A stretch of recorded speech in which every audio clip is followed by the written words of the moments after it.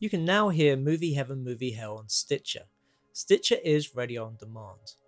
Listen anytime, anywhere. Stitcher is an award-winning free app that lets you listen to all your favourite shows, plus discover from 20,000 news, entertainment and sports shows.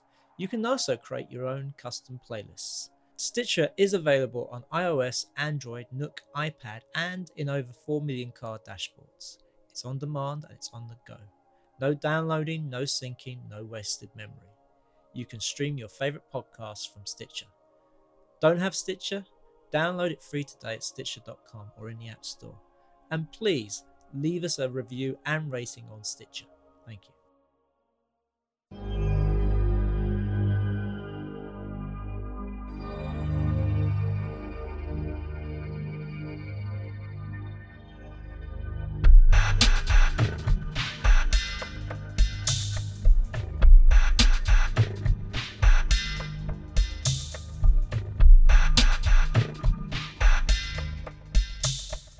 Welcome to Movie Heaven, Movie Hell with me, Simon Aiken, and I'm Keith Isles, and we are both independent filmmakers that like talking about other filmmakers' work and related film topics. And for this extra, we're very lucky to have a special guest with us today. We do. We have Edward Ross, the author of the graphic novel Filmish. So welcome to the podcast, Edward. Thank you. I just to sort of kick things off here, for people who don't sort of know this, first of all, I have to give a shout out because I bought this a couple of days ago, your graphic novel, Filmish, A Graphic Journey Through Film.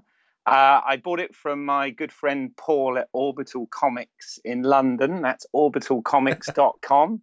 And I promised, they gave me a little bit of a discount. So I promised I'd mention them on the podcast, which I've done. But I have to say, I haven't been able to put this down. This really is like a global history of cinema. It sort of covers 120 years in 175 pages. It's everything from the Lumiere brothers and Edison right up to contemporary films. But much more than that, it tends to deal with film theory, narrative, genre, social relevance, and it's just an excellent, I used to teach film, and this would be an excellent film studies tool for any film students out there. So congratulations. I have to admit, this is not only well drawn, but the whole structure of it is absolutely fascinating. So, that's my sycophantic bit over. But, I just wanted to say that this I didn't know anything about this until Simon organized for you to come on the show, and I bought it, and it really is quite intriguing. Oh, thank you. Thanks. So tell us more. Well, where did the idea for doing the graphic novel come from? It just kind of landed in my lap, or it kind of appeared out of nowhere. So when I came out of uni, I studied film at uni. I don't know if you can tell. I did film theory at uni, and I kind of grew up wanting to be a filmmaker, actually. And I went to uni, studied film, and came out of uni, started to work on my first short film script, and sort of having this kind of vague notion of what to do next. And at that time, sort of simultaneously, I started getting really interested in comics again. I'd been reading them again, so I read them in childhood, and I was reading them again since meeting my partner, who introduced me to, when I was 16, she sort of reintroduced me to comics and introduced me to grown-up comics. And so I'd been reading them again, and I was getting interested in making them. So out of uni, I kind of had these two things going on. I was trying to write this short film script, and I also started getting sort of much more interested in writing comics. And this kind of really became very evident to me quite quickly that for all the lack of enthusiasm I had for writing this short film script, I had, all this enthusiasm for writing comics, and I kind of started to just sort of slip away from filmmaking into comics. So about that time, I started sort of messing around drawing comics, just sort of starting to find my feet. And I was working at the Edinburgh Film House at the time, and the marketing manager there sort of saw that I was doing comics and thought that it'd be interesting to have some sort of comics thing done for the members newsletter. So that was kind of when I came up with the idea for Filmish. I took some of the research I'd done at uni for my dissertation on food, and I did my dissertation on food and horror in Far East Asian cinema, which is a fantastic topic, actually. And I sort of translated that into a short comic for the newsletter. So that was where Filmish came from, was a growing disinterest in making films, but I had always had this real passion for analyzing films and looking at films and kind of better understanding films. And just my growing love of comics sort of by accident led to this amalgamation of the two forums. Well, one thing I love about the graphic novel is that you delve into certain films in each chapter, and you give them like 2 or 3 pages. So how did you decide which films to do that to expand upon and put in those chapters? So each chapter is based on a different theme that I think is going to be interesting. So in the book, we've got the eye, the body, sets and architecture, and so forth. So each chapter, that's kind of the starting point, is finding a topic that I think is going to be a really interesting way to look at film in a different way. That was kind of, when I was studying film at uni, that was always what interested me most. It was less the kind of auteur theory stuff or the industry stuff, and more the weird themes stuff. So I enjoyed doing a course on movie music, for example, because it was something that I really never thought about until I studied it. So with Filmish, that's what I do, is I take a topic that I think is going to be interesting. So sets and architecture was one that kind of inspired me early on, back when I was self-publishing Filmish before the book. That's the starting point. So you start with this idea, and it's like, how do films use architecture, use the set design to convey parts of the story and to tell us more about the characters, to tell us more about the world, and to also sort of harbor meaning for the film. And from there, I kind of try and find films that fit, and that involves doing a lot of research and reading and watching. And then obviously my eye is drawn towards the films that I love the most. So in terms of the sets and architecture one, the big one actually in that for me is Die Hard, which was a film that I grew up, from probably too young an age, really enjoying. That was kind of my when I was off sick at school, my day off film would be I'd put the VHS of Die Hard in and watch that while I was sort of curled up sick in bed. So it was kind of like my day off film. So I watched that quite, a fair bit whenever I had the day off. But so that was a movie that I thought of as this great action movie, really entertaining. And then I read this article on it by a blogger who and author who writes about architecture called Jeff Mana. He wrote this blog, Building Blog, and he wrote about the idea that Die Hard is the best architectural film from the last 25 years. The idea being that in the film, John McClane uses the Nakatomi Plaza, which is this quite dull corporate space, but he uses it in every sort of conceivable way he can, as a weapon and as a shield and as a hiding place. And he goes into the infrastructure of the building. So he traverses the building in any which way but going like up the stairs and through the lifts and down the corridors. And so he explores the space, and he transforms the space in the process. And so that kind of blew my mind in terms of thinking about this film that, is a great classic action movie, but actually it's got a lot more going on in it.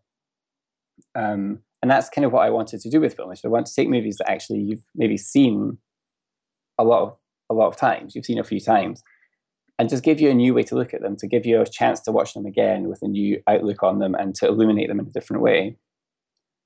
So that's ultimately how I choose the films, is I kind of want to try and balance films that I have seen before and that I love and that I now have a new insight on because of my reading. And then also help introduce people to new films that they might have not seen before. So it's kind of a balancing act between the two. Well, yeah, I love the bit you did about Pontypool, because I know that's a film that not many people have seen, but it is a really great film because of its use of language. Mm-hmm. and sort of doing a zombie film in a very different and original way. So I love that you actually explored that film, because Yeah, not many people talk about it. I know Yeah. it's definitely due a lot more attention. I think it's a fantastic Yeah. movie. That was actually pretty much, that was like on the list for a long time. I need to write about this film, and almost shaped the content of the book, in a sense. Like I wanted to feature that so much that I needed to find a way to get it in. Yeah. Well, I mean, what you've done, I mean, what is really, again, quite fascinating about this whole thing is obviously film, as we find with doing these podcasts, it is such a massive topic. Even though there's only about 120 years of history or whatever, it's such a massive topic.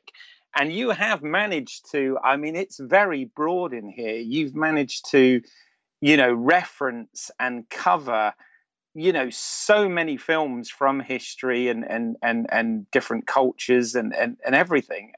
But what I particularly like about it, I mean, I'm talking about the content and the structure, but obviously the artwork itself is still really good. You've captured those characters in those films. But what I love is, much as somebody would sort of narrate a documentary, if they were making a documentary about this, you've actually kind of put yourself in it and take us on this journey. And I really like that. I love the fact that you've included yourself as a sort of caricature in it as well. So egotistical. Well, it's your art, isn't it? You've got to put yourself in there.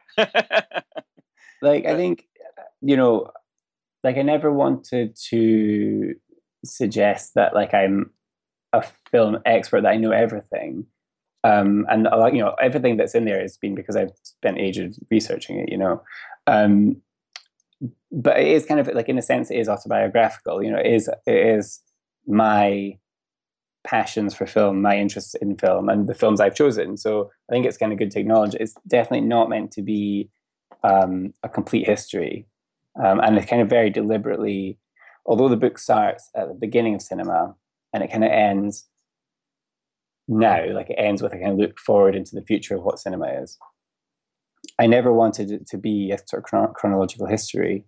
And so I never wanted to, I didn't feel like it needed to be a complete history of cinema. I wanted to explore these different angles and to compare films from maybe vastly different eras. Mm-hmm. And so I guess it's kind of appropriate that I'm in there, because it isn't meant to be a sort of an objective history, No, absolutely. It's very personal. I mean, I read your little forward at the beginning as well, and it seems like you had a very similar sort of thing to myself in Simon, where you sort of grew up watching VHSs of all these things, as well as going to the cinema. And I like the fact that you've sort of highlighted that film isn't just about entertainment and escapism, but it's about so many other things. And yes, you've absolutely made it personal, but at the same time, for anyone out there that is sort of studying film theories in general, this I would say would be quite an easy way for them to get up to speed, as it were, because obviously it's a very easy read, but it is all there. Really is. Yeah, I mean, I wanted to provide that. I wanted to be able to introduce these ideas that I think are really important and really interesting, in a way that's accessible. I think film theory can kind of get bogged down in the sort of academic side of things. But I always found I found the theory interesting. I often find the theory more interesting necessarily than the context it was taught in. I felt that there was weight to it that could be, brought out, that we could enjoy it almost. I kind of think film theory can be a form of entertainment in itself, if done correctly. And I wanted to, in the book, sort of remove that kind of academic context as much as possible, or the academic language, so that anyone could really read it and understand it. You might not, as a result of the book, know the name of the theory, necessarily. Like you might read about a theory without it necessarily being sort of so that you will now know that it is this theory, and when you read about that theory in future, you'll know what that is. But I'm trying to give an overview of these ideas and sort of spark off those ideas for people who might not have heard them before. So, what did you think of Room? Is it, oh God, 217? 237. Yeah. Well, I kind of featured a bit of that, a bit of what they feature in that film. I featured the Rob Agger's theory on The Shining. So Room 237 is the film that is a collection of fan theories bordering on conspiracy theories about the, or not even bordering on conspiracy theories about The Shining. So in that film, they've got the idea that Stanley Kubrick hid a secret message that he had faked the moon landings, and the idea that he hid that in The Shining. So that's one of the theories they cover in Room 237. But there's this other one, Rob Agger, and I feature him in the book. He talked about how the architecture of the Overlook Hotel in The Shining is sort of impossible. It's an impossible architecture because you have all these spaces that don't really line up logically, and also, so generally speaking, when you watch the film, you're not really sure where everything is in relation to each other. And when you analyze the film, as he has done, like watching it again and again obsessively, you see that you have all these spaces that kind of overlap in impossible ways. Now, most people could possibly argue that that's because it's a set and they had to build it that way for practical reasons, which is true, partly true, certainly. But at the same time, and as he argues, Stanley Kubrick was obsessive about detail and attention to detail and perfection, and that there would be no accidents in his films. And so he argues that as a result, and possibly deliberately, The Shining creates this deliberately impossible architecture that kind of loses you within it. So when you're watching it, you have this uncanny sense that the space is wrong. So I kind of included that in the architecture chapter because I thought it was a really interesting point, and whether it's deliberate or not, I think is true, that when you watch The Shining, that you're lost in the building, and that it does feel kind of wrong when you watch it. You really don't know where things are, and it's a building that feels kind of almost fluid in its layout. I mean, there's lots of images in The Shining about labyrinths, and there's a maze, and also the fact that Kubrick, one of his production companies was called Minotaur, and of course the Minotaur was always in the center of the maze and everything. So it kind of rings true, the whole it sort of being maybe like a maze like, but I don't know to what extent he had that in mind. It's funny watching that film because as a filmmaker, you always hear weird and wonderful theories about your film, and at the time of making it, you never thought of these things. I mean, I had one about my first short film, Firepower, where a guy said it's all about suicide, when I'm like, well, okay, but that's not what I was thinking about when I made the film, or what the point I was making, but that's what he saw. And especially with that film, it did seem to be that a lot of people were putting their own spin on the film. Yeah, I was gonna say, I just think Room 237, it's that thing. So some of those theories I think are absolutely fascinating and may have some element of reality to the theory, but some of them are just so far out that I think, I don't know. I think something that I sort of learned making Filmish, or maybe I learned this wrongly, because as you say, like, people find things in your work that isn't there. But one thing that I kind of learned is that in one sense there are no accidents when you're making something, in the sense that every single thing you do, someone has to make a decision on. So in the sense of like The Shining, someone had to draw up plans, because that was a set that was built. So it wasn't a pre-existing building, it was a set that was built. So someone had to have planned all those elements, all those impossibilities were planned into the building. Now, whether or not that was deliberate or not, is another question, in the sense of whether it was deliberate that they hope that would show up on the screen or not is a question. But one thing that people say is it's just a film, it was just an accident. But I don't think that there are accidents, in the sense that someone has to go and choose the costume, someone has to go and build the set, choose the camera angles, edit it, and so forth. So throughout all that process, all these things are decisions that are made that impact on the final piece. But that said, people will interpret things that aren't necessarily deliberate on your part. And I think that's actually one of the kind of key themes of Filmish, is that's kind of part of the fun of watching things, and that it's important to, like I kind of, in the book, I argue against sort of auteur theory, that the authors, first of all, that the director is the author and the only constructor of meaning for the film, and also that meaning is the only valid meaning. I think it's really powerful that people are able to watch or consume a piece of art and interpret it the way they want to. I think there are kind of maybe more valid or justifiable interpretations than others, but I think it's really important that we don't disavow people's interpretations because they're not the filmmaker, Yeah. Oh no, that's half the fun of watching a film, especially one that leaves itself open to interpretation. It's I watched Under the Skin recently, which is a film that completely leaves itself open to interpretation. I've heard theories outside of it being her being an alien, that one theory I heard that she's actually a rape victim, and this is all happening in her mind. So yeah, that is one of the joys of film.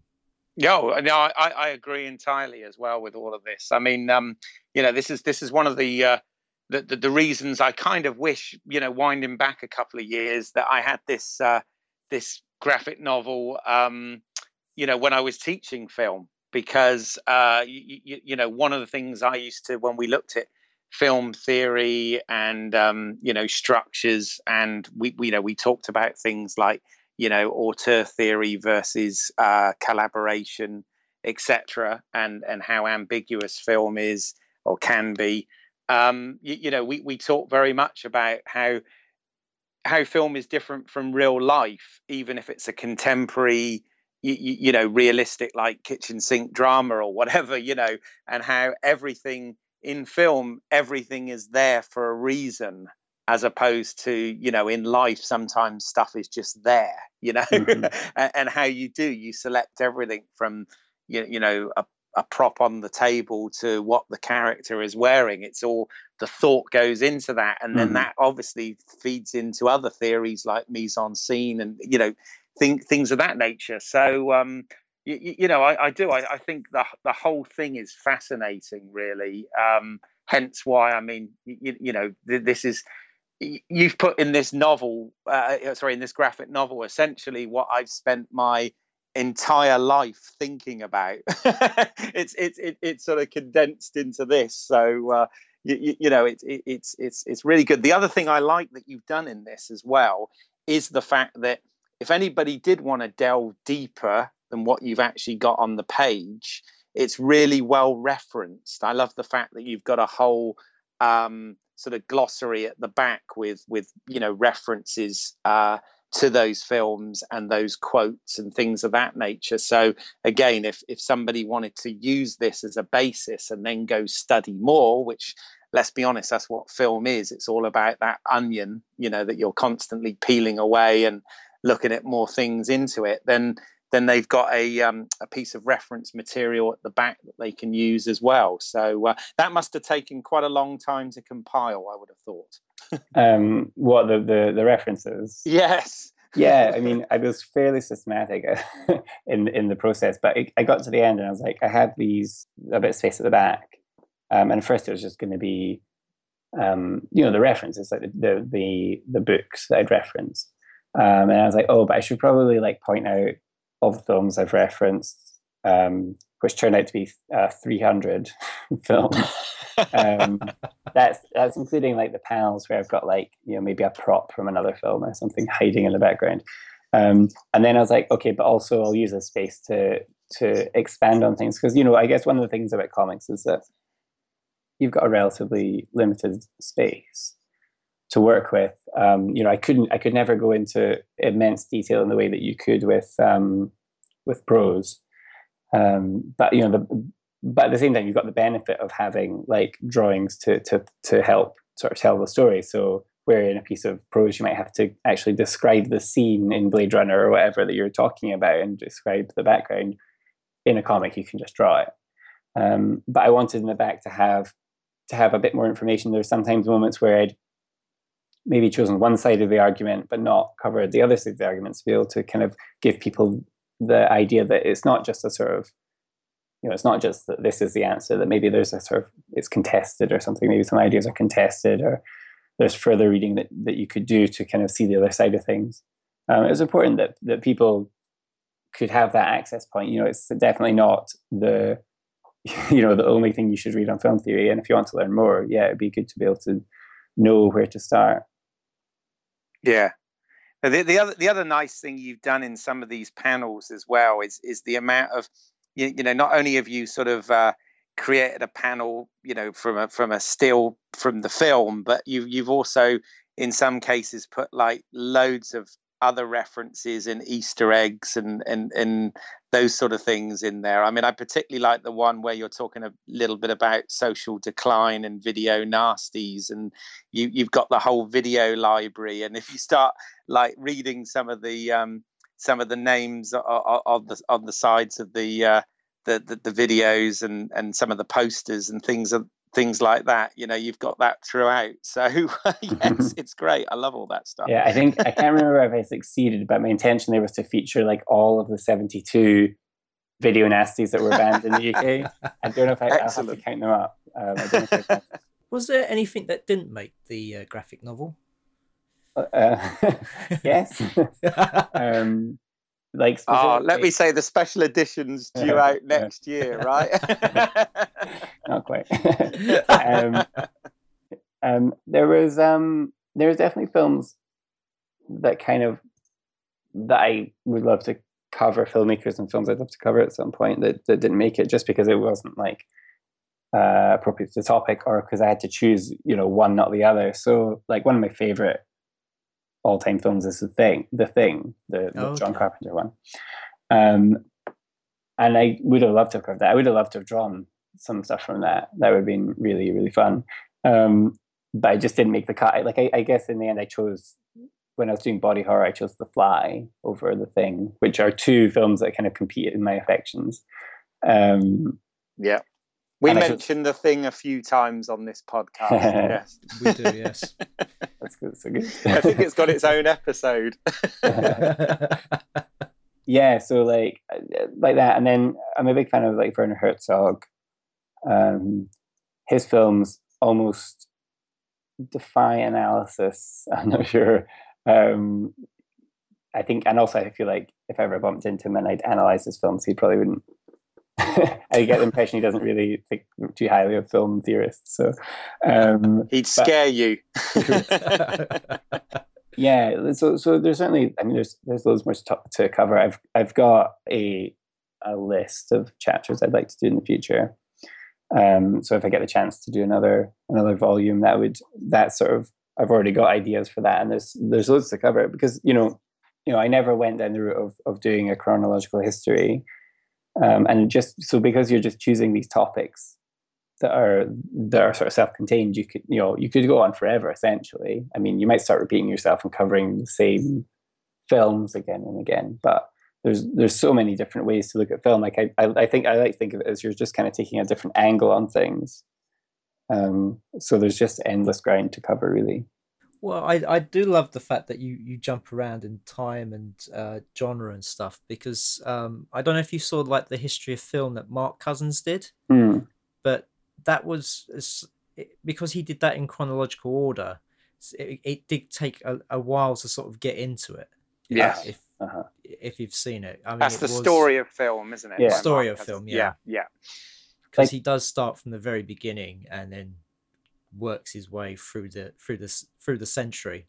I think that's a a really, like, I think if you're doing a sort of an authoritative piece, and I think that story film is it wants to be not necessarily covering everything, but to be a very full piece on film. I think, you know, you do need to tell the history, but for me, that's never been how I've watched film. You know, I've never really done that. I've maybe been in the mood to watch a bunch of disaster movies and watch a few of those, or body horror movies and watch a few of those. Like, you consume across, I consume film across time, you know, not necessarily focusing on one era or one moment in cinema, but sort of drawing on different times and so forth. So yeah, it always felt natural for me to go that way. I should say Mark Cousins was like a huge influence on me. Like, I think he was the first film, you know, the first voice on film that I heard in that way, you know, because he did the Movies Rome introductions. So on those VHSs that I had taped off the TV, you'd have him at the start, kind of introducing. Oh, so you missed the Alex Koch era then? Yeah. You're a bit young for that. Yeah. We're old gits, Simon. I mean, I feel old just talking about VHS. We always we've got a whole episode on VHS. We have very fond memories. Yes. Yeah, there was something about that.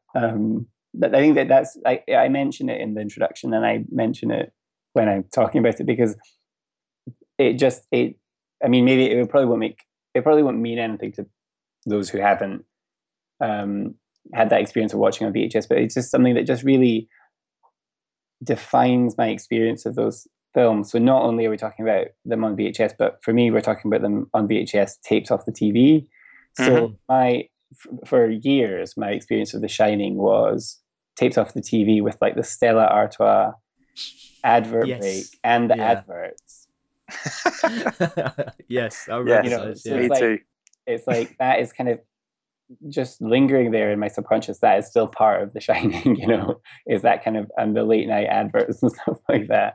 Well, I can always remember the commercial breaks from Star Wars when it used to be on ITV. Oh yeah.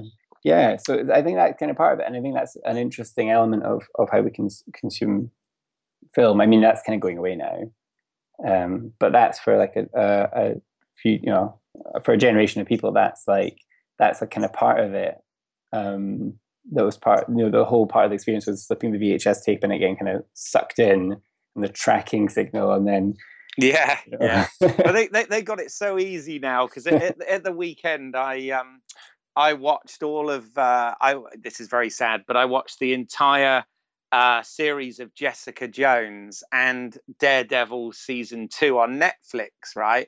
And I Chromecast it to my, you know, big screen TV, and it's brilliant because you literally don't have to do anything. If you want to watch the next episode, it jumps right in, and on Jessica Jones, because Jessica Jones doesn't have a pre-credits bit, it has the credits and then straight into the story. It even jumps through that, so you don't have to fast forward through anything, and it just does it all for you. And I think to myself, oh my God, I remember having to sort of, you know, get up and put the tape in and fast forward to the bit and get the tracking right and all of that sort of stuff. And now it's you know, HD perfect, just like that, easy. So yes, times have changed.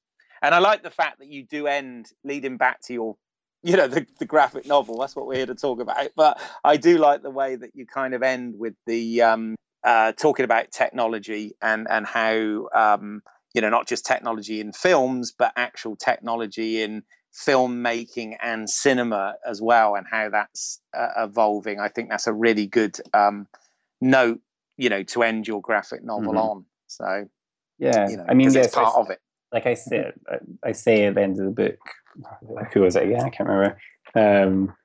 But that you know, that cinema, the idea that cinema hasn't been invented yet. Actually, just looking up now. Andre Bazin, so the idea that you know, he said that the cinema hasn't been invented yet, that as a medium it's always changing, and that the first people who the first inventors of cinema didn't, you know, they hadn't planned for this sort of really cool, moody, black and white footage. That wasn't what they were going for. They wanted full color, 3D surround sound, VR, or whatever. Like they were kind of those initial forays into film was the hope that one day they could capture reality in some way, and that's the not that that's necessarily that's not to disavow these other moments in its history, but that film is always going to evolve. The concept of the moving image has sort of long been striving to capture more and more fidelity to reality, and has evolved in other ways as well. And I think I think it is sad that when we lose touch with our film history, but also I think it's important to also look to the future and to try and harness new technologies artistically as well. No, absolutely. I agree entirely. I have got one question I have to ask. I mean, obviously, you've done really good job as well of capturing the likeness of many of the actors, stroke filmmakers that you cover throughout this. Who was the most difficult person to draw? Well, I think the one that I never even managed to get right was Guy Pearce. You got the Memento bits. Yeah, I'm not satisfied with that drawing. I don't know what's wrong with me.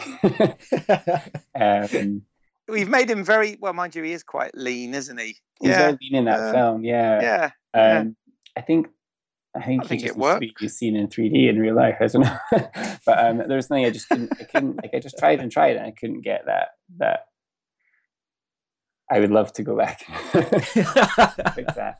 Well, put it this way, I knew who it was. So, but then again, it's very iconic, of course. It's in the context. I mean, I think it's. I tried my best with the likenesses. So I don't know. It's not. I mean, it's pretty important, but it's not the most important thing to me to get the likeness spot on. Oh no, not at all. But you have. I mean, it's just by flicking through it without even reading it. You can pick up on the film references and who they are and things of that ilk very well. So yeah. See, the reason that I feature in it is that's the one thing I know I can draw. The one thing I know I can draw is myself. So that's when stuck, I stick my head on top of the character, like you did for Marty McFly. Yeah. And Indiana Jones. and Yoda, yeah. I especially like your Yoda. That's one of my favorites, and the most fun probably to draw was me as Brundlefly. Oh right. Because I could just go full like horror. Yes, Brundlefly. That's brilliant. Hopefully people listening to this will go out and buy a copy. That would be good. Yeah, I mean, I think it's had a really good response from those who've read it. It's been really nice to hear from people who've read it and going to comic conventions and so forth. People who are into film, I think, really like seeing this kind of stuff, and it was kind of done for that audience to be able to kind of enjoy their films, and also like even people who know this stuff already really enjoyed it, like who know the film theory. Like I never wrote it to be a hard introduction, like to be like this is here to educate you. Yeah, it's really here to entertain you. So like even if you know your film theory, I think you should get something out of it. It does both, and much like film, I always think that's the best kind when it can, both entertain and educate all in one go. I think that's really good. Can I ask? I mean, do you still have any aspirations to make films? Maybe I mean, I think I probably would enjoy it. I think it's just the reason I kind of swayed over to comics was that it was just so accessible. Like it was so easy to pick up a pen and start drawing, compared with filmmaking where there's such a sort of a huge run-in time to get things done. I actually did make films as a teenager with my friends, so I've kind of got the experience, and I feel like I'm quite adept. I still actually do filmmaking sort of professionally. but never my own stories, never my own ideas.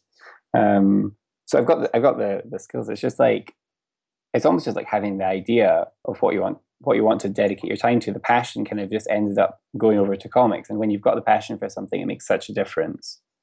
And that was what I'd found back then was that I didn't have the passion to be working on the films I was working on. I had the passion to be working on the comics I was working on, and that's why that kind of took over. But I think my kind of on the back burner ambition is to make a horror, like a horror short. At the moment, that would be something kind of cool to get around to doing, because I think that'd be really fun, playing around with gloopy blood effects and stuff. Cool. I mean, it's amazing what you can do now with these digital SLRs and even with iPhones. I mean, I've shot with them a lot, and I've always been quite impressed with the footage I get from it, because if you put it in with other footage, nobody can tell. Yeah, no, I mean, yeah, I've got access to the equipment and everything. It's literally the ideas. It's like, but I mean that's one thing that I talk about in Filmish, is like, what's amazing in the last few years is just the sheer accessibility of filmmaking. It's like, that's not like access to the equipment. Well, some people, a lot of people aren't going to have access to the equipment, but access to the equipment is probably no longer, if you really want to do it, is no longer the issue. It's not a barrier. No, it's not a barrier. It's not a barrier anymore. No. Most people have smartphones, even so. Even then, you could make a film. It might be a bit ropey, but like, that's not the barrier. Is actually doing it. Is having that drive and that interest to do it. So one day. No, I agree. I've got another. It's a bit boring because it's a processy question, but we had a storyboard artist on a few podcasts ago, and I asked him the same question. I'm just curious. In terms of your drawing, do you do really old school and use pen and paper, or are you kind of a tablet and stylus sort of guy? I mean, how do you work nowadays in this modern era that we're in? Modern age.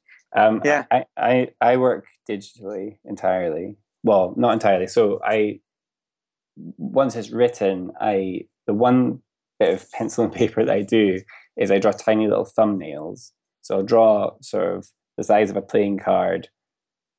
That'll be the page. So I'll draw these tiny little boxes with tiny little scribbled out figures in them, just to work out the sort of the rough composition and the order of the panels and the layout and everything. That's the only stage I do on paper, and then I work digitally. I just work in Photoshop with a Wacom tablet. Okay. I found that, like, I used to actually draw on paper. The first few self-published issues of Filmish I did were all on paper, and then I found that I started making more and more corrections in Photoshop, and then by the third issue I drew half the panels in Photoshop, and then by the fourth issue I drew it all in Photoshop, and then the book's all in Photoshop as well. The kind of one of the reasons is just that I personally find it a lot faster. There's a lot less faffing around, and if you make a mistake, or if you want to compose your panels at all, it's so easy. Certainly early on, when you're just doing the digital equivalent of a pencil drawing, it's so easy to just pick something up and move it or resize it. And so I just find that so valuable for it's more malleable and more shareable and things of that nature, isn't it? Yeah. Like all digital technology now, it just gives you that bit more control and allows you to share and things around that. So that's cool. Can I also ask, I mean, you touched on it very briefly there. Can you talk a little bit about the whole self-publishing side of things? Yeah, I think that's kind of interesting, because I think it relates a bit to filmmakers as well now. So yeah, the self-publishing thing was when I started out, I was drawing the issues of Filmish, and then packaging them together in a PDF and sending it off to a printer. The first ones I did were just done off of a booklet photocopier, and then from there you have to, you're doing it all yourself, so you have to like publicize it yourself and get it into shops yourself. And like it's really rewarding. Like it's a really good way to start, because you're learning a lot as you go, and you can make mistakes as you go. You're getting things into shops and selling them to people early on. Like the first issue of Filmish I did, I only printed 100 copies for that very first run, and getting them into shops and selling them was just really rewarding, and they sold quite quickly, so I could then afford to print another 100 and so forth. It builds from there. But with comics, with graphic novels and comics, what's really interesting is that that's actually, like, maybe compared to like literature, comics, the comics are actually that's the backbone of like comics creation, is people self-publishing. Although the sort of most obvious side is like the DC and Marvel, and then the independent publishers who are doing non-superhero stuff. There's actually, for every one of those comics, there's probably 10 self-published comics out there. And the quality is, you wouldn't be, I mean, although you might choose to print it on a booklet printer or something, it is actually possible to get completely professional levels of quality from that self-publishing. And it's led to like a huge explosion in the number of comic creators out there. And and again, the accessibility is really good. So it means that people with really interesting voices and alternative voices to the mainstream are getting their work out there and getting them to an audience. It's really exciting to see that at the moment. And I think that might compare, I mean, I don't know well enough the sort of the independent or the out of, the non-cinema based movies or short movies scene.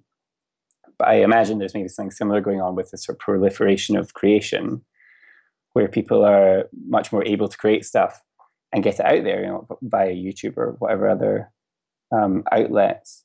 That said, although there's a lot more people being able to create, obviously there's still not very much money to be made. It's always the problem. Yeah. So people are, a lot of people are doing it as a hobby, and even the people who are doing it professionally are probably not making very much money. But in terms of just sort of pure artistic enjoyment, just purely in artistic terms, it's amazing to be able to get your work out there that easily now. And I think that's, as I say, that's actually always been at the heart of what comics are, because you've obviously got, going back to like the countercultural comics of the 1960s and 70s, like Robert Crumb, they were zines, they were photocopied or cheaply printed, kind of fairly disposable things. So that's really at the heart of comics culture, actually. Well, yeah, I mean, just sort of talking about the way films are at the moment. I mean, it's I think that's the problem is sort of making money off these projects now, because you can put it on YouTube and you can put it on places like Vimeo and stuff, but I think as soon as you put it on the internet, people don't want to pay for it. It's that whole attitude that because it's on the internet, it should be free. Yeah. But yet people are quite willing to go to the cinema and pay £10 or £15 or whatever the price of a ticket is to go and see a film there. But if it's online, they just don't want to pay. Yeah. It's that thing where I love what I do. I love making films, but I also love to make a living off it. And that's the thing I'm finding difficult at the moment, is trying to make a living off it. And and hopefully things will change, but it's sort of just getting past that that idea that that everything on the internet should be free. Yeah, I think.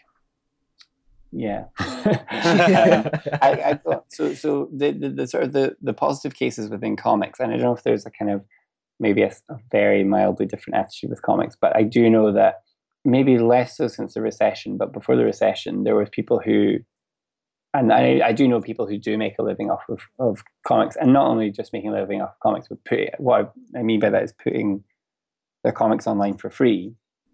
But they're putting out something every day or 2 days or every week, and they've got a very dedicated audience who will then buy, a T-shirt design that they make, or a hard copy of the comic when it comes out, or some sort of merchandise, and that's how they kind of finance doing the comics every day, because they've got this really dedicated audience who will ultimately pay for things. Maybe they're not paying for the comic, but they're paying for merchandise because they love the comic. Yeah, it's very much like the music industry. At the moment, they don't make money off the albums; they make money off the tour, and they make money off the merchandising. It's very strange, and it's it's obviously a real shame. But I can also see, like, I'm as guilty as anyone of being the same, like feeling like. So, for example, you get like like Patreon or Kickstarters, and like, you go, oh, that would be really nice to do, but I'm not sure I want to put down £2 a month or whatever, or put down, like, it is, you can't do it for everyone. And then you feel kind of a bit like, I think people, I don't know, there's partly a psychological thing about feeling like, yeah, you're doing it for free, and partly because of that and because of the cost of other things, it's like, oh, well, because I can get this for free, and because I'm not got all that much money, I'm not gonna pay for it. Like, I'd love to pay for it, but I'm not gonna pay for it. I know, like, everyone does that, and in the end, it is kind of destructive towards these things, because it creates these really kind of untenable situations for individuals. And I guess the unfortunate thing is that although it creates untenable situations for individuals, there's just enough people coming through the kind of the grinder of creatives that for every person who gets ground out by the process, or sort of worn down and no longer able to afford to do what they love to do, there's a new person who's come along with something to take their place. And so there's the content is kind of unending. I think there's a growing movement with illustrators and comic artists of like really starting to properly demand favor pay, and to kind of really look carefully at how they give away stuff for free, and to sort of stop giving away work for free. I think that's a slightly different matter. But sometimes you ironically, sometimes you can't afford not to work for free. Sometimes people feel like, I'm not going to get anywhere if I don't work for free. I'll work for free this time, But it's no, that's no good. Like it's only once you're in a comfortable position that you can start to turn down work. You know what I mean? So people end up working for, 4 days for £50 or something like that, because that's what the client offered, was £50 to do whatever. It's the same with any creative endeavor, isn't it? Sadly, it's the arts is just hard to make money until you get in there, and then once you're established, then life changes. But it's crossing that barrier is the difficult bit, isn't it? Well, yeah. There could well be ways around it in the long term. I don't know if people start changing their minds. I think if there was kind of a really simpler way to, like, there was talk of a while ago, and I don't know if it certainly hasn't become sort of global as a thing you see, but like, this idea that you could just, when you're browsing, just click a button and that sends like a few, even a few pence, 50 pence someone's way because you liked what they read, but without, in a way that was like, you wouldn't need to sign in and like go through this whole process every single time you wanted to do that. I wonder if that would make a difference or not. It's hard to tell. I don't think there's much evidence that it does, but it could in time if people start to kind of change their outlook on these things. Yeah. Well, we have the other big problem is the explosion of content that's out there, and that's growing exponentially as well. I mean, that's one of those things we can't do anything about. It's just the way as time moves on, that's the way it is. But a quick question for you on with regards to release of this. I mean, obviously, as I already mentioned, I went into I know you can get it online, but I went into a local store and actually picked up a hard copy of this. And myself and Simon were often talking about, how with Blu-rays and stuff, we kind of like having the physical medium, the sort of collector's medium, as it were. But is your graphic novel also available as a digital graphic novel, or is it only, a hard copy printed edition? It's only Yeah, it's only a hard copy edition available. Good for you. I think that the publisher's strategy is to like release a digital edition maybe a couple of years down the line, which I think is quite smart. Like it gives you, there's a window where that's the hard copy is the exclusive way to get it, and then maybe once sales are tapering off a bit, then that's an opportunity to kind of re-engage people in a new medium. Yeah, like I really like I obviously really like the hard copy. I think it's sad when it's like, especially with comics actually, because there's something really like I don't find very appealing about reading comics on like a Kindle or something. I don't actually really mind reading them on a screen, but I still much prefer to read it as a hard copy. I think that's really so much part of the pleasure of it. And then also comics as a medium, there's something about like reading it, the way you can consume it. Like there's in Filmish, like there's some page spreads where you open it up and it's like the backyard scene from Rear Window or A Trip to the Moon, the Moonhead, sort of over the 2-page spread. So I wanted to do things that really would be really nice to see in a physical form, because you're holding the book in front of you and you can see it laid out before you.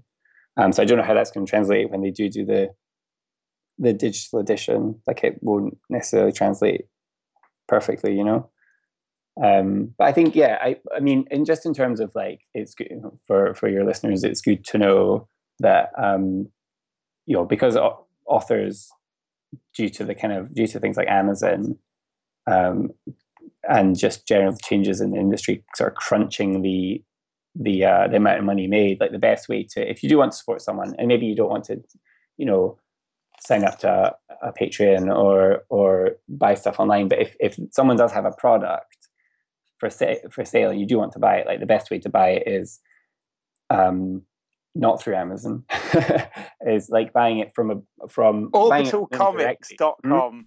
orbitalcomics.com. Yeah. There you go. I got another plug-in for them. Blimey, how big was this discount? Actually, it wasn't 2%. That big, but no. Yeah, but like honestly, like supporting, so like if you can get it from the creator directly, if you can get it from a local book, like an independent bookshop, or yeah, like all these ways, like they actually do make a considerable difference. So it's definitely worth doing if you can. That is the same for like filmmakers. If they've got a film on their site, then if you can buy a DVD copy off them or a Blu-ray copy, I mean that helps support them. It's a massive boost, because at the moment it is, for every film you watch on Netflix, the filmmaker doesn't see hardly anything from it. I mean, they see pennies. Well, you know what I mean. Obviously, I'm an extreme case because I'm a massive film geek. But when I was watching, Jessica Jones and Daredevil at the weekend, I actually was in the back of my mind thinking, "Oh, I hope they release this on Blu-ray and that there's commentaries and deleted scenes and extras and documentaries and all this sort of thing." And obviously, I don't think there's any plans for that at the moment, because obviously it's a Netflix property and they haven't gone in, they are by their very nature all about their streaming service. I think you can get House of Cards on Blu-ray though. Yeah. You can. That's very true. You can. Yes. But I think, I don't know whether in fact, I hope we're not entering an age where the extras start to disappear, because I must admit I am one of my film school, very much apart from going to film school, but very much from when oh god, I'm going to date myself now, but from when Laserdisc, which I never had, I skipped over Laserdisc, but I had friends that had Laserdiscs, when that first came out, and the whole notion of audio commentary while you were watching a film, I just found that fascinating, and I feel robbed now if I buy a Blu-ray and there's not a commentary on it. I'm always like, what the hell? Where's the commentary? But those other things like documentaries and deleted scenes and trailers and all that sort of thing, it's always good. We talk about that quite a lot on these podcasts, and I look at it the same as with buying. I have in front of me now, as we're speaking, your your graphic novel. And it's got a nice cover and a nice finish, and it's just nice to have in the rack, I think. So well, I think that's a good place to wrap it up. Yes. So Edward, what's the best place to what's your website? So there's a website for Filmish, which is filmish.co.uk, and actually that's got like bonus features. Well, kind of. I did, like, after the book was finished, I did sort of post some links. I mean, it's not extensive, but there's some links to some kind of cool stuff that I maybe looked at when I was making the book, or just otherwise thought was kind of cool. So there's some like links to videos and video essays and some articles. And from there also you can buy direct from me. You can buy copies of the book. A signed copy, no You can buy less. signed copies, and I do a little sketch as well. Oh, nice. So that's like, obviously for me, that's like the best way. And you, as a thank you, you get a little drawing in the front of your book. Cool. So yeah, filmish.co.uk. Excellent. And Keith, where can we find your work? YouTube, if you go to British Isles, that's EYLES, you can see for free some short films that I've made. And if you're interested in anything else that I've been involved in, then by all means put my name into IMDb, because I think I'm the only Keith Isles on there currently. And you can find my work, as always, on independentrunnings.com. You can listen to this podcast on iTunes, Stitcher, and all good podcast websites, downloaders, whatever's out there. We seem to be on it at the moment. And do follow us on Facebook and Twitter. Just search for Movie Heaven, Movie Hell. And if you're on iTunes or Stitcher, please leave us a review and a rating. Yes, give us a review and spread the word, please. Do it. So, Edward, thank you so much for coming on and talking to us. Oh, thank you for having me. It's been fun. No, it's been great to talk to you, and thank you for the good work on this. We're just happy to spread the word. And before we sign off, I have to say a big thank you to Claire Bueno, who introduced us to this book and also suggested that we should talk to Edward. So thank you for that, Claire. Thank you, Claire. She's out there promoting the Ghostbusters documentary as we speak. That's it, cleaning up the town. And so that just leaves me to say thank you for listening, and join us for the next episode of Movie Heaven, Movie Hell.